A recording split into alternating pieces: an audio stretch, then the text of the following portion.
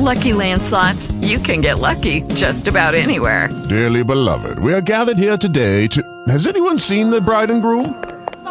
Sorry, we're here. We were getting lucky in the limo and we lost track of time.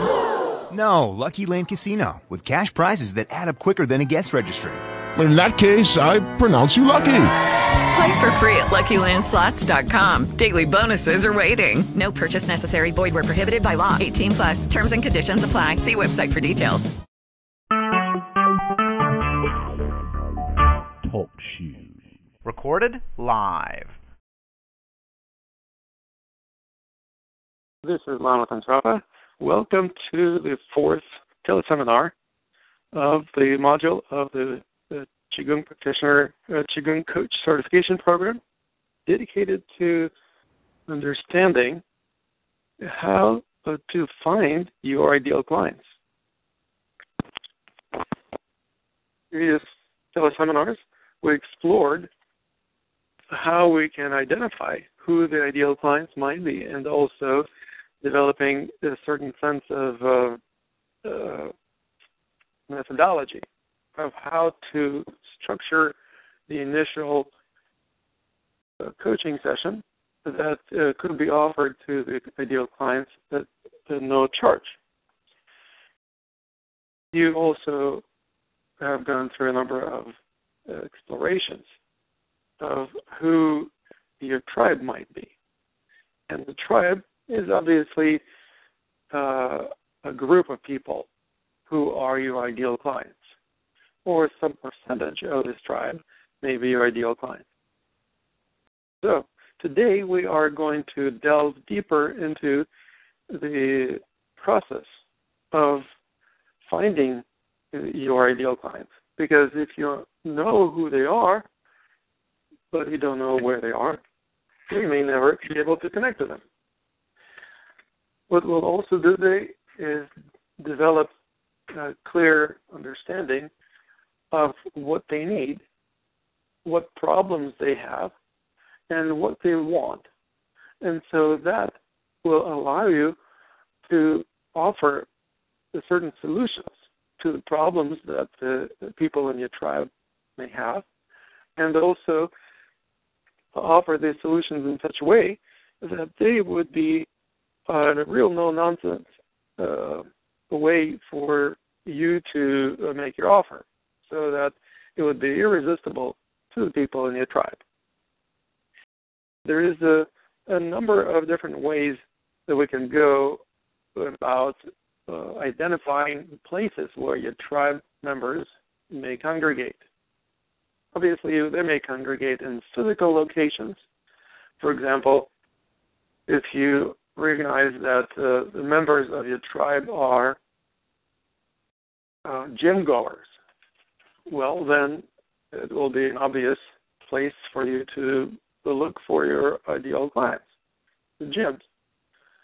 You may also recognize that they're not, the gyms are not all the same. There is a variety of different types of gyms and health clubs. There are some big, really large health clubs that have thousands of people membership. And they may offer dozens, if not hundreds, of different classes, and they have huge spaces filled with exercise equipment, and they have swimming pools, and they have racquetball courts, and all kinds of other things. On the other hand, there are also private gyms that are a lot smaller, that are operated by just one or two personal trainers who kind of branched out on their own. They didn't want to work for a gym. They decided to work for themselves. They often cater to a smaller group of people who often have to pay a little bit more, or sometimes quite a bit more, for their individual attention. But that also means that this type of clientele is usually more affluent. They're more focused on getting exactly what they want. And also, they may have certain specific challenges that kind of brings them together. For example, there are certain gyms, privately owned gyms, that specialize on working with people with particular health conditions or a particular age or gender. For example, there are health clubs specifically for women, or there are health clubs for 50 years of age plus.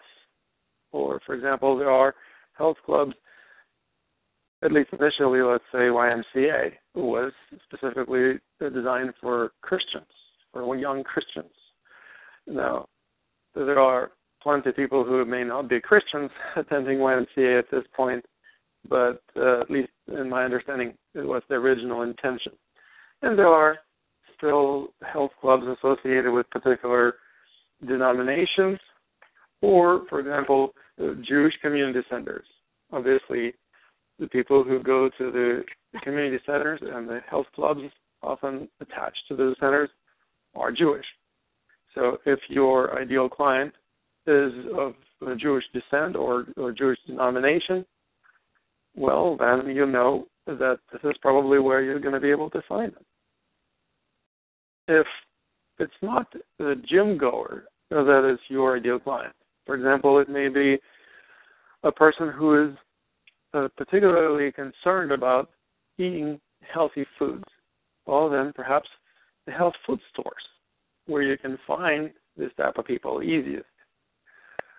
Perhaps they're shopping there, perhaps they're also doing some research. Often health food stores have books and magazines dedicated to healthy lifestyles that you can buy there.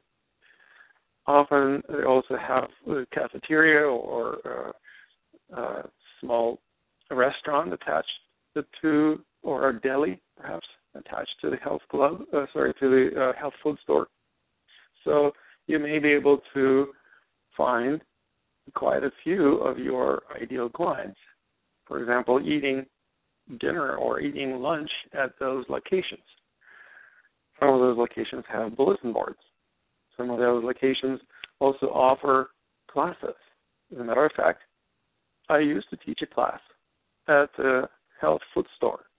That's no longer in existence, but at that time when it was around, I took advantage of exactly that category of people who would go to that location, to that food store. And they were relatively affluent, and they were seriously interested in improving their health through some other means, perhaps not only by eating healthy food, but also by practicing Qigong. There may be various other areas or particular spots where the members of your tribe may be found, and they're not always physical locations. There may also be virtual locations. For example, they may be online forums or certain websites and blogs that attract people who are interested in a specific topic. So, for example, if the blog is dedicated to the topic, let's say martial arts, and maybe not just martial arts in general, but let's say a specific style of martial arts, for instance, Aikido. Well, I happen to know a number of Aikido practitioners who visit this type of blogs. And I also know that there are bloggers who basically do this full-time.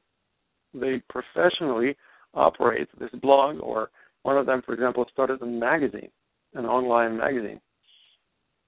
And he also organized not only an online production of his news, but also organized live events. So I actually met him at an Aiki Expo in Los Angeles a few years back.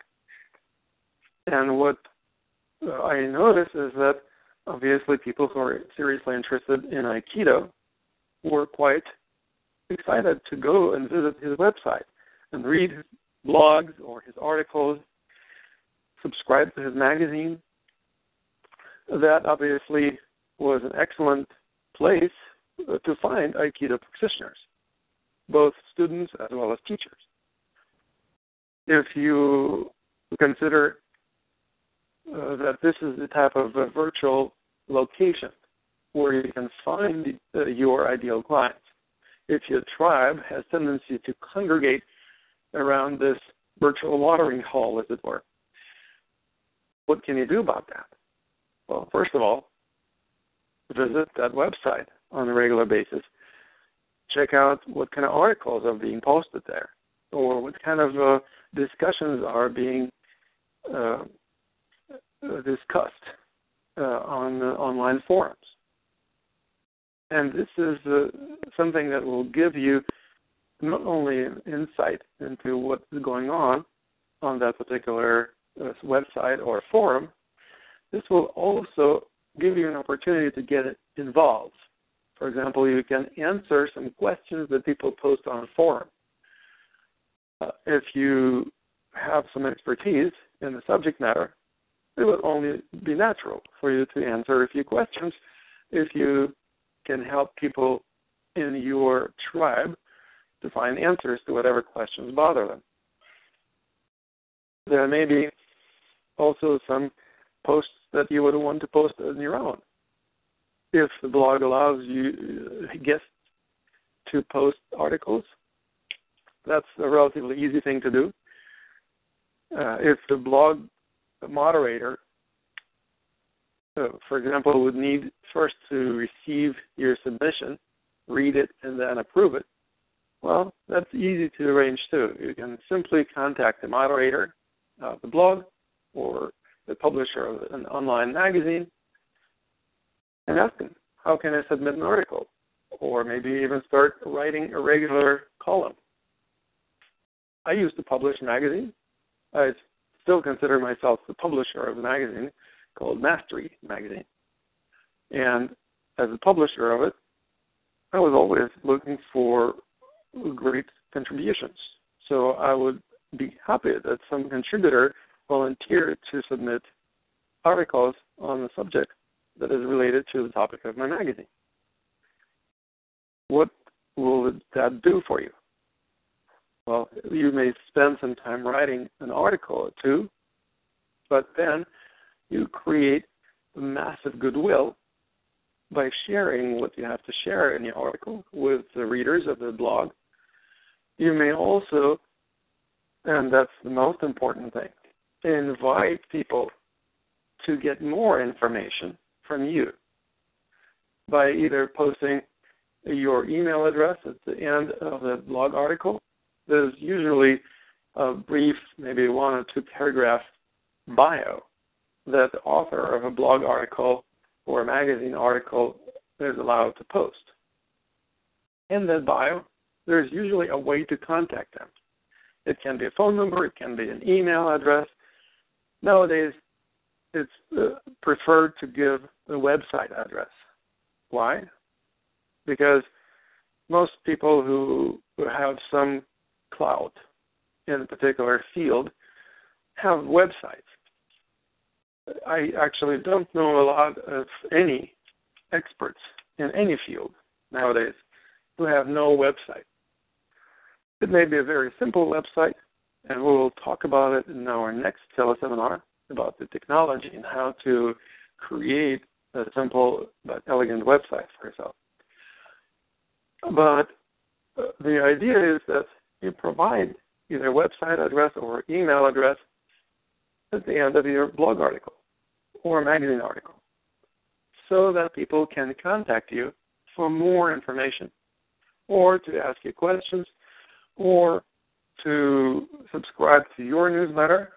Whatever you can offer to them, you obviously would need to be able to offer something that would entice them to come and ask for more. So you would need to think through what it is that you would be offering. If you offer something that is particularly pertinent to the members of that group or readership of that blog, well, it's much more likely that they will be interested in taking you up on that offer. So, obviously, if this is a blog dedicated to scuba diving, you don't want to put information or write an article about downhill skiing. However, if it's a scuba diving blog and you write about your particular technology or methodology or something related to perhaps underwater photography, or share about a particular location where you went diving, then this will entice interest. And piquing the interest through the article obviously is not going to satisfy that interest. So the article is not designed to completely satisfy the curiosity of the readers. The article is supposed to pique their curiosity, to give them a taste of your style, of your approach, perhaps give them an insight in your way of delivering your information or knowledge. But then you invite them to go to your website or email you your email address to request more information. This is something that works exceptionally well, and not only with blogs and e-zines, online magazines. It also works great in social media. By social media, obviously, I mean Facebook, LinkedIn, Google+, and similar websites that are designed in a way that allow a number of people to create profiles and also participate in online groups. You can find these groups also on Yahoo. There are also groups, for example, on Ning.com.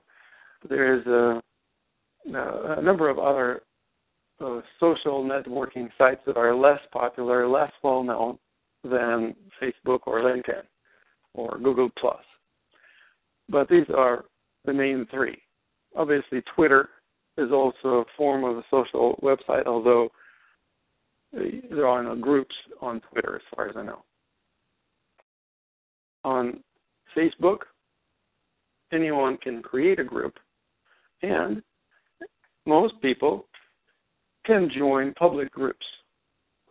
And of course, there are also private groups on Facebook, so you can't join those unless you've been invited. And you may receive an invitation to the group if you're particularly interested in and you ask for an invitation. But before we go there, let's say that you can find a virtually unlimited number, or at least a huge number of groups on almost any topic. And some of these groups are really small, just a few dozen people, maybe a few hundred people. Some of these groups are huge, thousands upon thousands of people. And it's not always great to join huge groups because your message will be drowned out.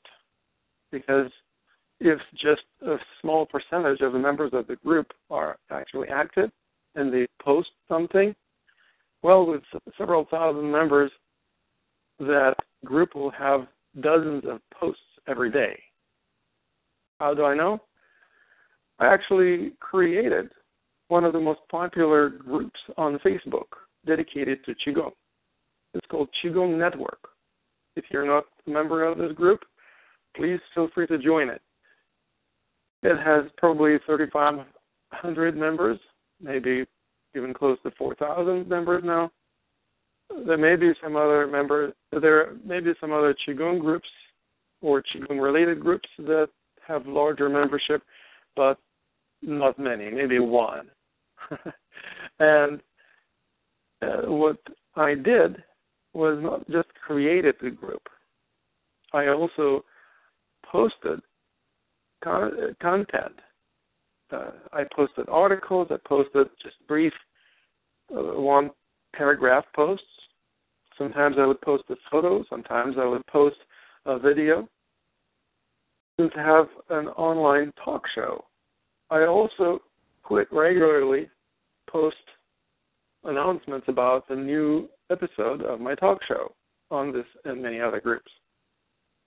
And this allows me to stay basically at the helm of the group.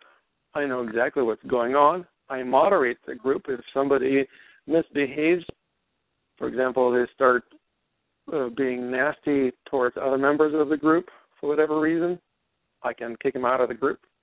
And if people start spamming the group, for example, a while ago somebody started posting a bunch of photographs of a Coach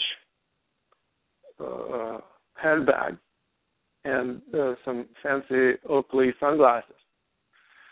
Well, that has nothing to do, or at least very little to do, with the subject of Qigong network. So what I did, I just simply removed the spamming member from the group. This is something that you don't want to happen to you, so obviously you don't want to spam groups with unrelated topics. So for example, if you join a crocheting group and you start posting articles about Qigong coaching, it may not go well, because crocheting has very little to do with Qigong. There may be some tangential connections, but you probably will get kicked out of that group very quickly. If you post similar articles about Qigong on a group dedicated to something, for instance, like meditation, that's going to be taken probably with a little bit of grain of salt, but it's going to be much likelier that your posts will be accepted and read by the members of the group. You can actually see how many people read your post. Usually within 24 hours or so, that number becomes available underneath your post or somewhere in the body. Right beneath, for example, the video, you can see how many times this video was watched. Or if it's a photograph, you can see how many times this photograph was seen by the members of the group. This is something that gives you not only the ability to post something, but also the ability to track statistics. How many people actually are paying attention to what you're posting there? Even if there are thousands of people who are members of the group, but they're not active, they don't really check what's going on in that group, you may find that it doesn't make sense to spend time and energy posting on that group because nobody cares.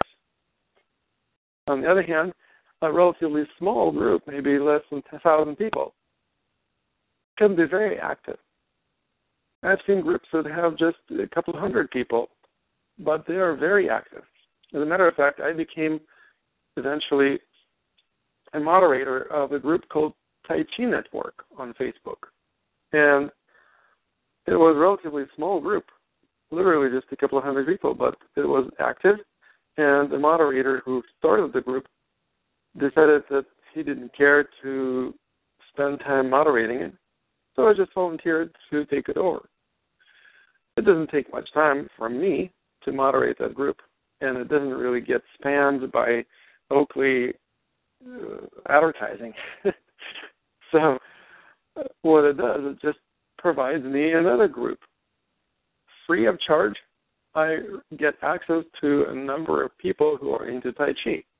And Tai Chi and Qigong really are sister arts. They go hand in hand, very much so. And I pioneered not only the art of Qigong coaching, I also pioneered the whole profession of Tai Chi coaching.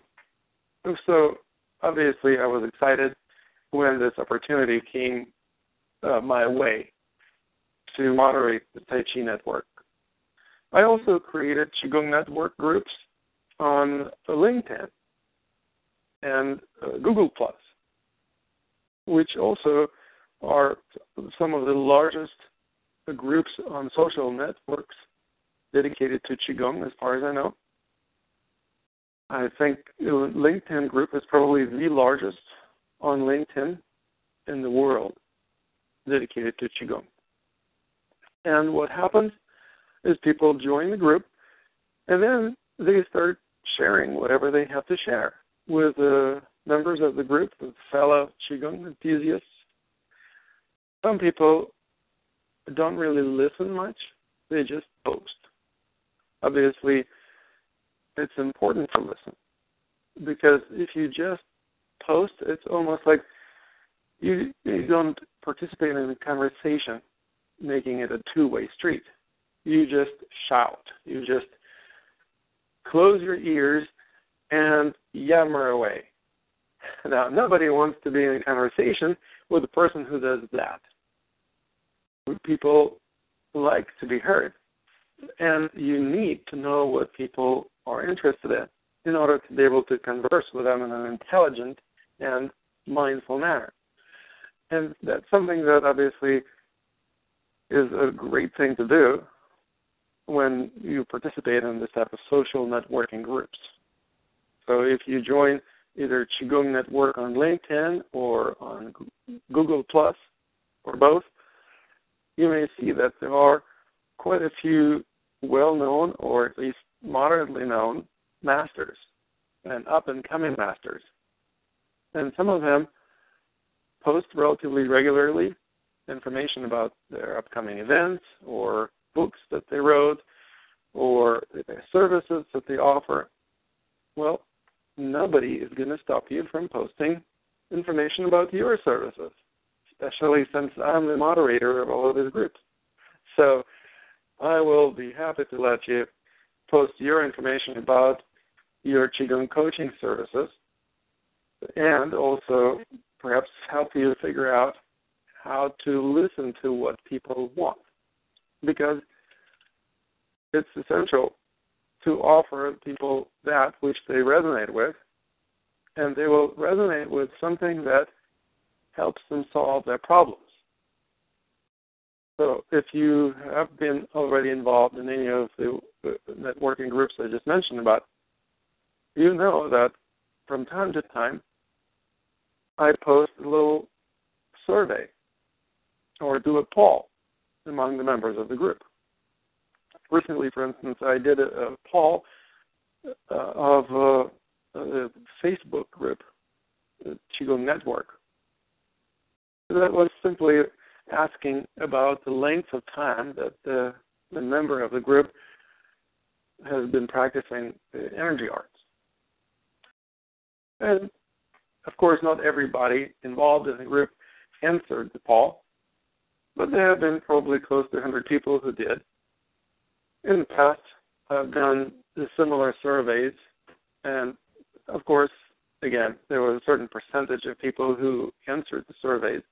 I also offered something for completing the survey. I didn't do it with a poll because it was just one question poll, no big deal. It took maybe 5 seconds or 10 seconds to finish. For the survey, which contained a dozen questions or 10 questions, that took a little bit more time. And as a token of my appreciation for people taking their time to fill my survey, I offered them, for example, a complimentary copy of my meditation CD. So once in a while, I offer something like that. If you don't have a meditation CD or an ebook or other materials like that to offer, talk to me. I will be happy to help you out, at least in the beginning as you get the ball rolling developing your own materials. I'll be happy to help you out by offering some of complementary materials that I would provide for people answering your surveys. Basically, I will continue mentoring you even when you complete and graduate from our program, because I feel that this is my responsibility to continue helping you succeed as a Qigong coach. And this is something that I also encourage you to do for yourself.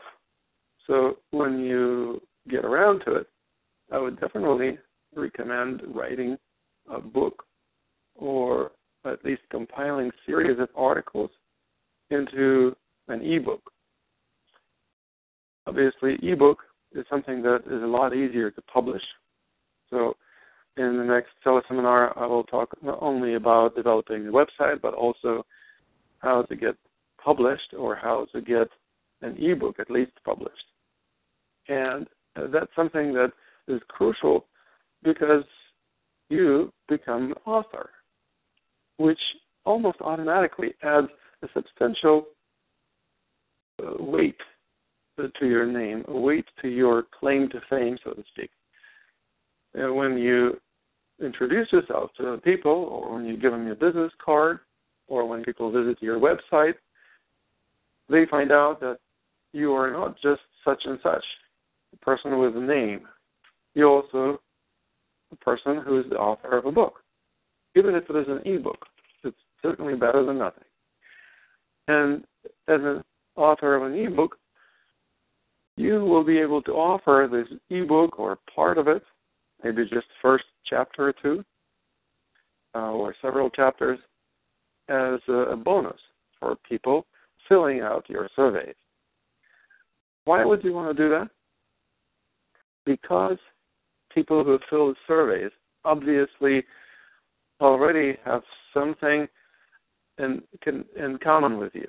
They've connected with you. They've felt like the questions that you asked required answers from them. They felt like you asked the questions that they compelled to answer. And also, perhaps they may be just excited to get that bonus material in their hands for free. Either way, you want to know who these people are. So when you post a survey on a social networking site, you want to know who those people are.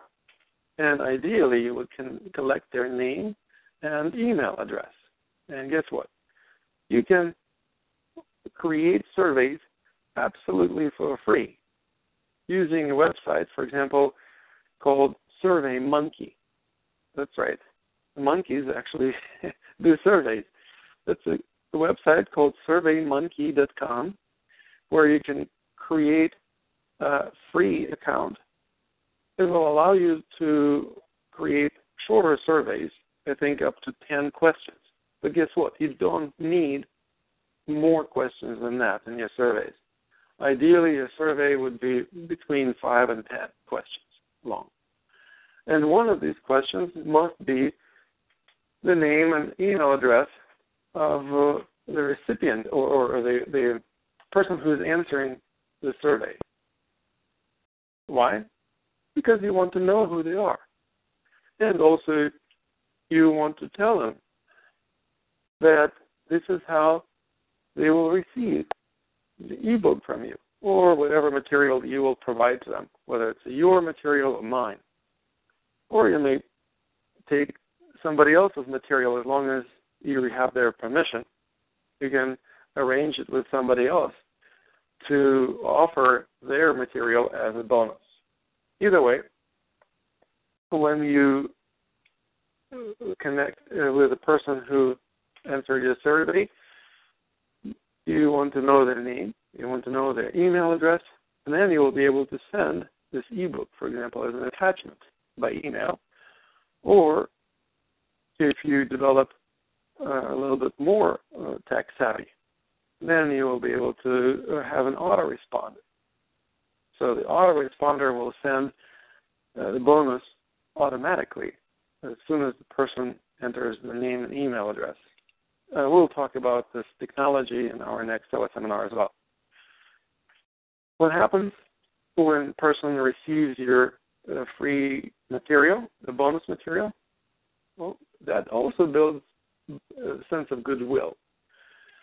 So we talk about how important it is to build a sense of goodwill among the members of your tribe, whether it is by posting some pertinent articles or posts on online forums or social networking groups, or offering ebooks or other materials like that as bonuses.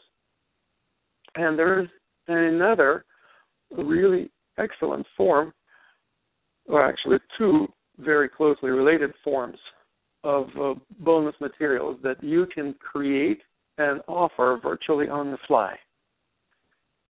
They're called teleseminars, and webinars. That's right. Teleseminar, which is exactly what you're listening to right now, is one of these two forms of an online material or digital material that you can create really on the fly. For example, I did not pre-record this teleseminar. I delivered in real time, and if you are on the line right now, this is when I am speaking. If you're listening to this teleseminar in a recorded form, obviously, then you were listening to the recording, but it still was created at the time when they offered the teleseminar. And the same applies to webinars, which basically is very similar to teleseminar, except in addition to the audio, it also offers video. So you can be in front of a webcam, which most computers have nowadays, and you can be talking in front of the webcam, and people will be able to watch you and listen to your presentation. You may also include things into your presentations, such as you can insert a video clip, for example, demonstrating something that you want to present in your webinar. You may also include a PowerPoint presentation. Some webinars don't even have the webcam portion, so people can't even see you as you're delivering your webinar. They only see your PowerPoint presentation. That certainly is an option. I think it's better to have the face recognition, be able to put the face together with a name, so to speak. It's also great to have an ability to convey a message not only through words, but also through body language, especially if this message has something to do with such arts as Tai Chi or Qigong, which often include movement or postural alignments or breathing or meditation practices. So all of these often are easier to demonstrate through just an instant video broadcasting, which most webinars consist of. But if you want to deliver certain words or certain images, you can compose a PowerPoint presentation and then just narrate the slides as you are going through the presentation. Some webinars don't even include PowerPoint presentations. For example, if you have a website, especially if it is a large and interactive website like mine, on my website I have probably close to 200 pages. So I could go through just a fraction of my website in one webinar and already cover quite a bit of ground. Not all of those pages are available to the general public. So if I do a webinar, I can basically share what's on my screen. And I can just go through some of the pages of my website that may or may not be available to the general public. So even when people go to my website, they may not see some of the content that I would be showing in the webinar. And some of this content may also have some particular information about the subject matter. For example, there may be some articles on my website on the topic of the webinar. There may be a video, and I can play the video right there. I can also have, for example, a page with, let's say, a survey. And in the middle of my webinar, I can invite the participants to fill the survey and say, well, and please fill the survey.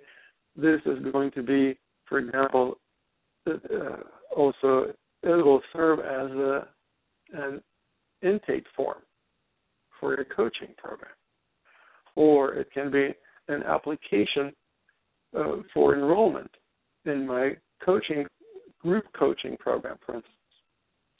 So this is something that I'm doing right now with a mastermind group, Qigong mastermind group that I'm organizing, bringing together some of the top experts in Qigong and also some up-and-coming Qigong masters and Qigong experts.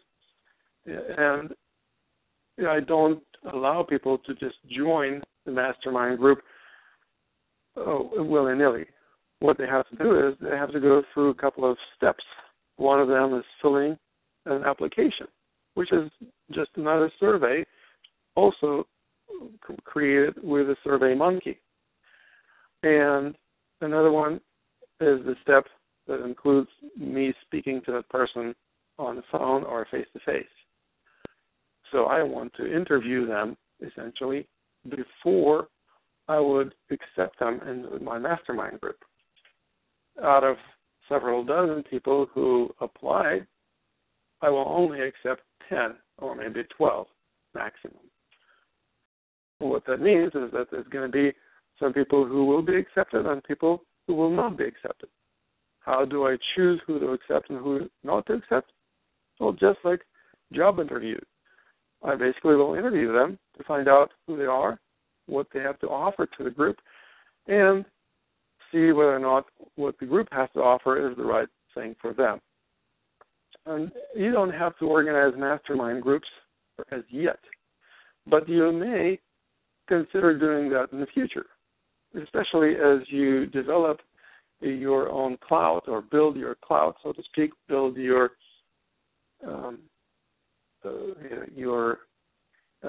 level of presence in the community, in your tribe. You may be well-suited or well-positioned to organize mastermind groups or similar type of events.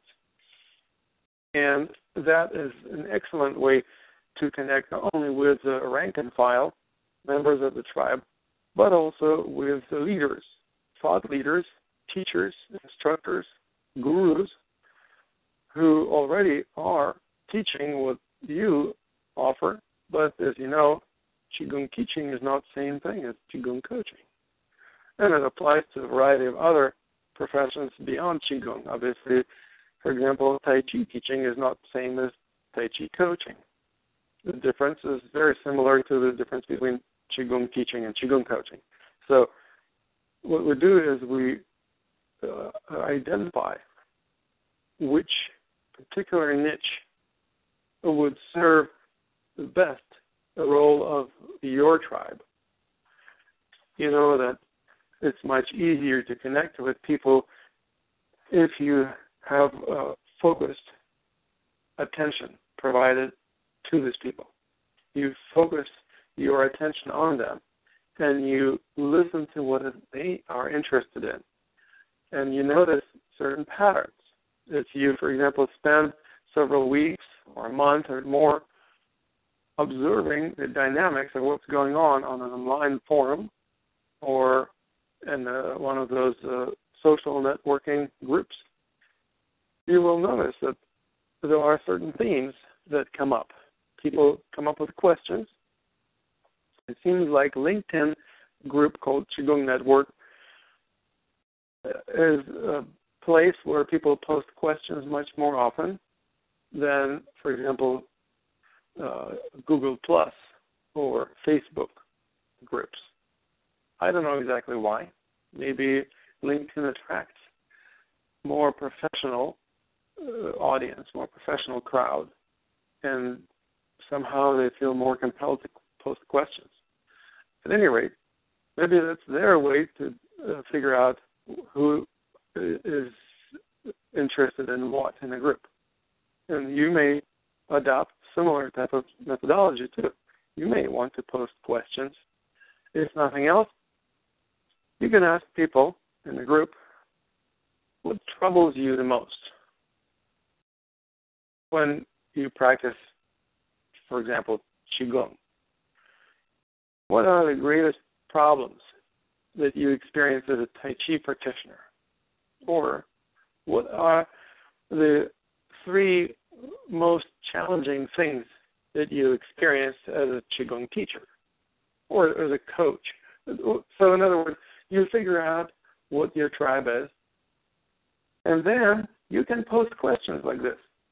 So it doesn't even have to take the form of a questionnaire or a survey. It can take form of an informal question. And this is the type of questions that I also ask my guests on my talk show, The Secrets of Qigong Masters.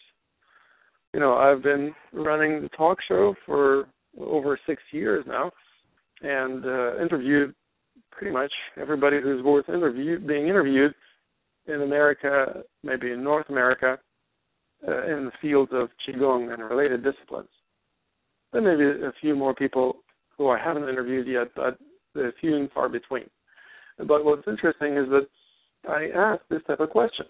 Not the same question all the time, of course, but there is some similarity. There is some pattern of my questioning. And some people say that I'm a very good interviewer because I am adaptable to the way that people answer my questions. If they try to dodge my questions, I'm going to ask it again in a different form. If people are having some really interesting story to share, well, I will ask them to go ahead and share the story and perhaps get engaged in discussing some of their experiences and also offer my perspectives. So some people say my interviews are not really interviews, they're more like a dialogue, which I guess the format of a talk show is perfect for. So it's not just a radio interviewing show, it's actually a talk show that goes on for an hour, sometimes longer. And many of these interviews are done in a town hall style. So there is a person who I'm interviewing, the guest, and me in front of an audience. Sometimes it's a small audience, just a person with a camera. Sometimes it's quite a number of people. And so what we do is we basically go back and forth. You want to engage in this kind of back and forth dialogue with people on social networks. Why? Because that's what's going to create better connection, build better rapport, and essentially allow you to establish your credibility. People will like you if they see that you care about them. And how do you let them know that you care about them? You answer their questions. You ask them about things that are important to them. And you also engage in the dialogue rather than going into the monologue. So, obviously, I've covered quite a bit of ground discussing what to do with social networking sites. They are not the only one. They're the only places online, the virtual places, where people of your tribe may be found. And this is definitely going to be a great piece of homework for you. I invite you to locate the places on the internet and in the physical world where the members of your tribe can be found. Can they be found on Facebook, or can they be found on LinkedIn, or can they be found on Google Plus or other social networking sites? Do they have an online forum that is active and popular? Are there any popular blogs in the field? Are there any e-zines or perhaps printed magazines? I didn't even talk much about printed magazines because the genre of printed magazines seems to be disappearing pretty quickly. I mean, they're still around, but in smaller niches. It's becoming harder and harder to create a printed magazine and easier to create a digital one. So I suspect that over the next 3 to 5 years, you will not see any or hardly any printed magazines in small niches, and you will see a lot more e-zines. And these e-zines will become not only in the form of a blog, but also, for example, the way that I published my e-zine was in the form of a so-called flip book. So you could actually flip the pages of it, especially if you read the magazine on the iPad or a similar tablet device. It was perfectly designed for being viewed on a tablet or even on a large screen smartphone. And of course on a computer. The larger the real estate of the screen, the better. What's also interesting about it is that you could click on articles. You could also watch some videos that were embedded into my e-zine. So it was a multimedia publication, which is virtually impossible if it is a printed one. So that's another good reason why printed media is probably going to disappear sometime soon. It's definitely losing its impact, its influence on the readership. And last but not the least, you may also consider creating your own blog or creating your own e-zine, or like, I've been talking about my talk show. You may even create your own talk show. I had a choice to make, whether to create a talk show or simply to go with teleseminars that I would do on a more or less regular basis. Honestly, I tried both. I tried teleseminars, and I did teleseminars for many years before I started my talk show. And teleseminars did attract some listenership, but never as large as the talk show. Literally, some months I would have 10,000 listeners downloading the episodes of my show. I never had 10,000 participants in any of my teleseminars. I never had even 1,000 participants. The maximum probably 100 or 200 people in a teleseminar. But that also had to do, of course, with limitations of existing technology. Nowadays, you can offer teleseminars that have unlimited number of participants.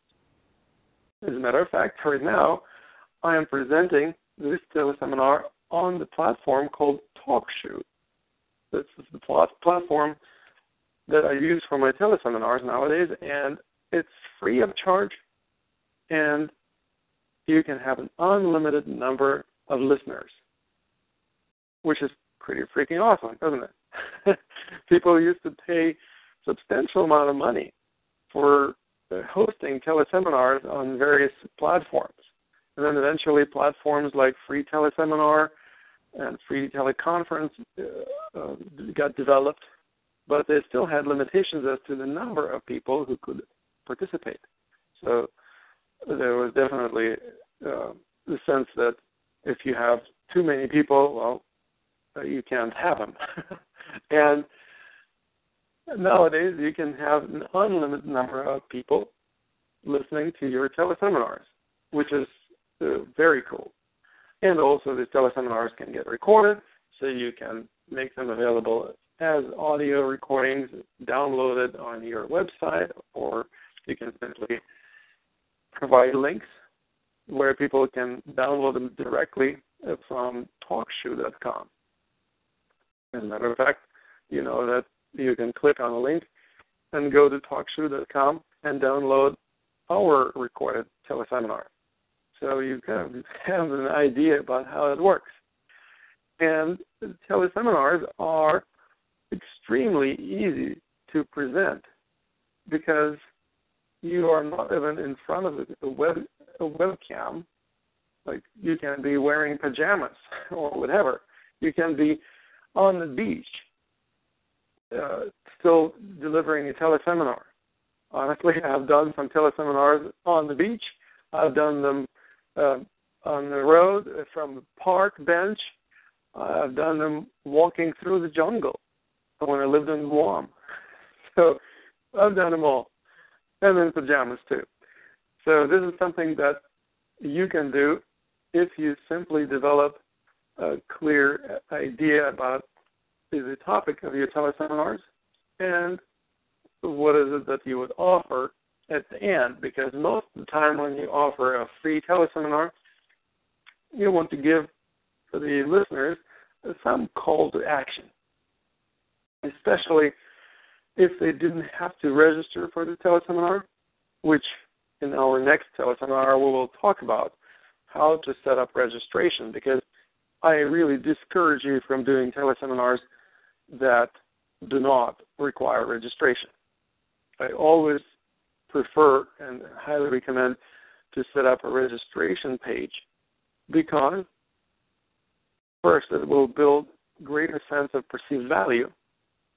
Secondly, you will know who the listeners are going to be.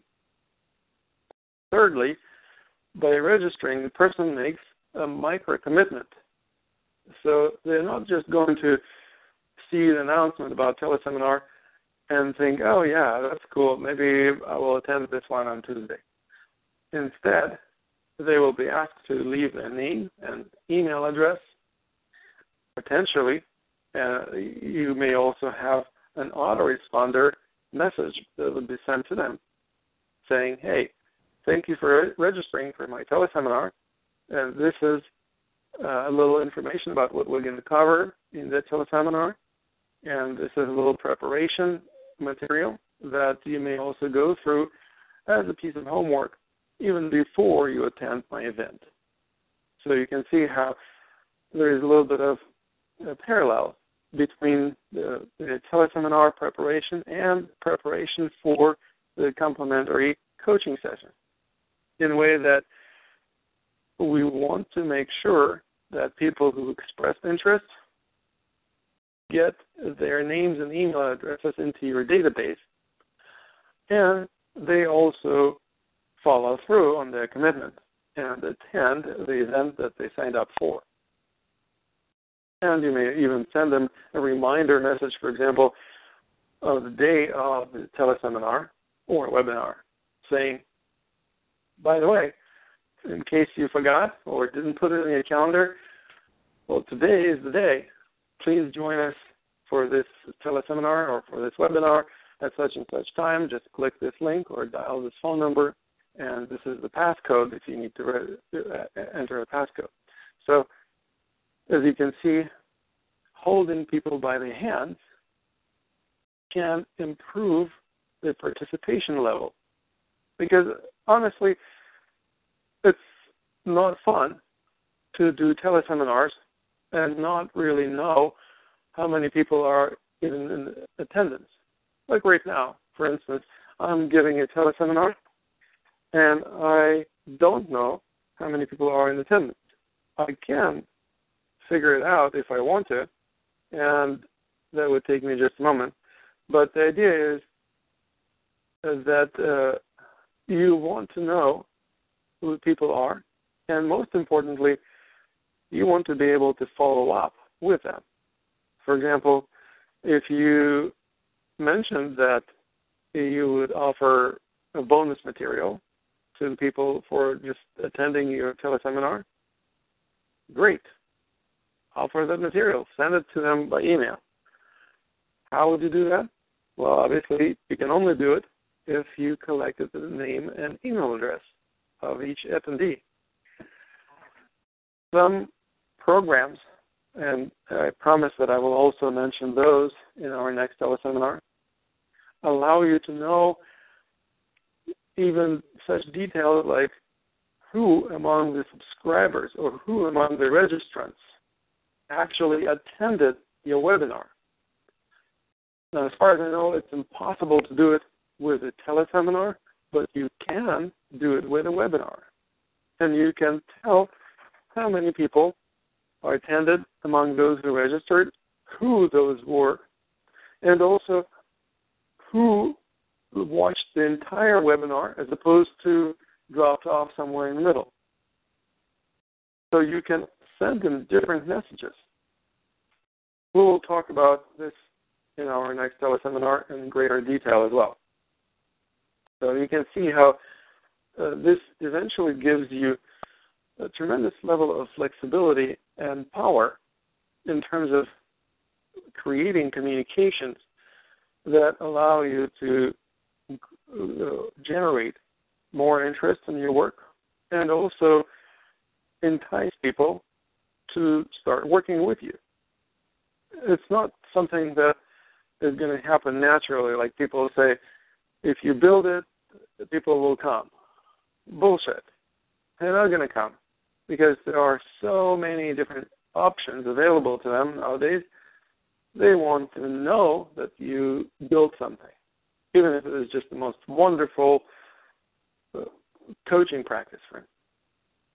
What's going to happen is that you will be waiting and waiting and waiting for people to come and receive your coaching, and nobody is showing up.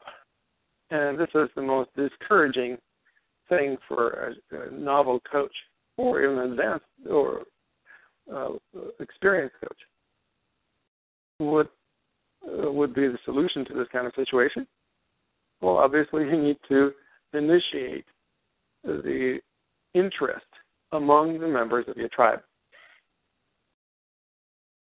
So today we'll cover the variety of places where you can find members of your tribe who could potentially be your ideal clients.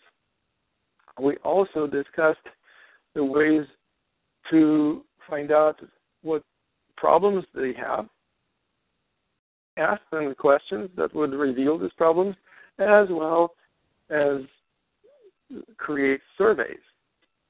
We'll talk more about that in detail in our next teleseminar.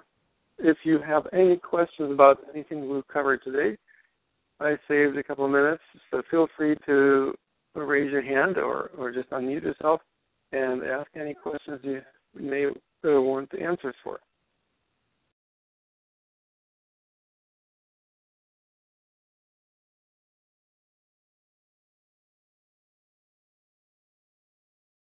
If you don't have any questions tonight, that's great. You know how to get a hold of me, so feel free to email me any further questions that you may get after you listen to this teleseminar. And I will look forward to seeing you during your upcoming individual coaching sessions. Until then, have a wonderful time. Namaste.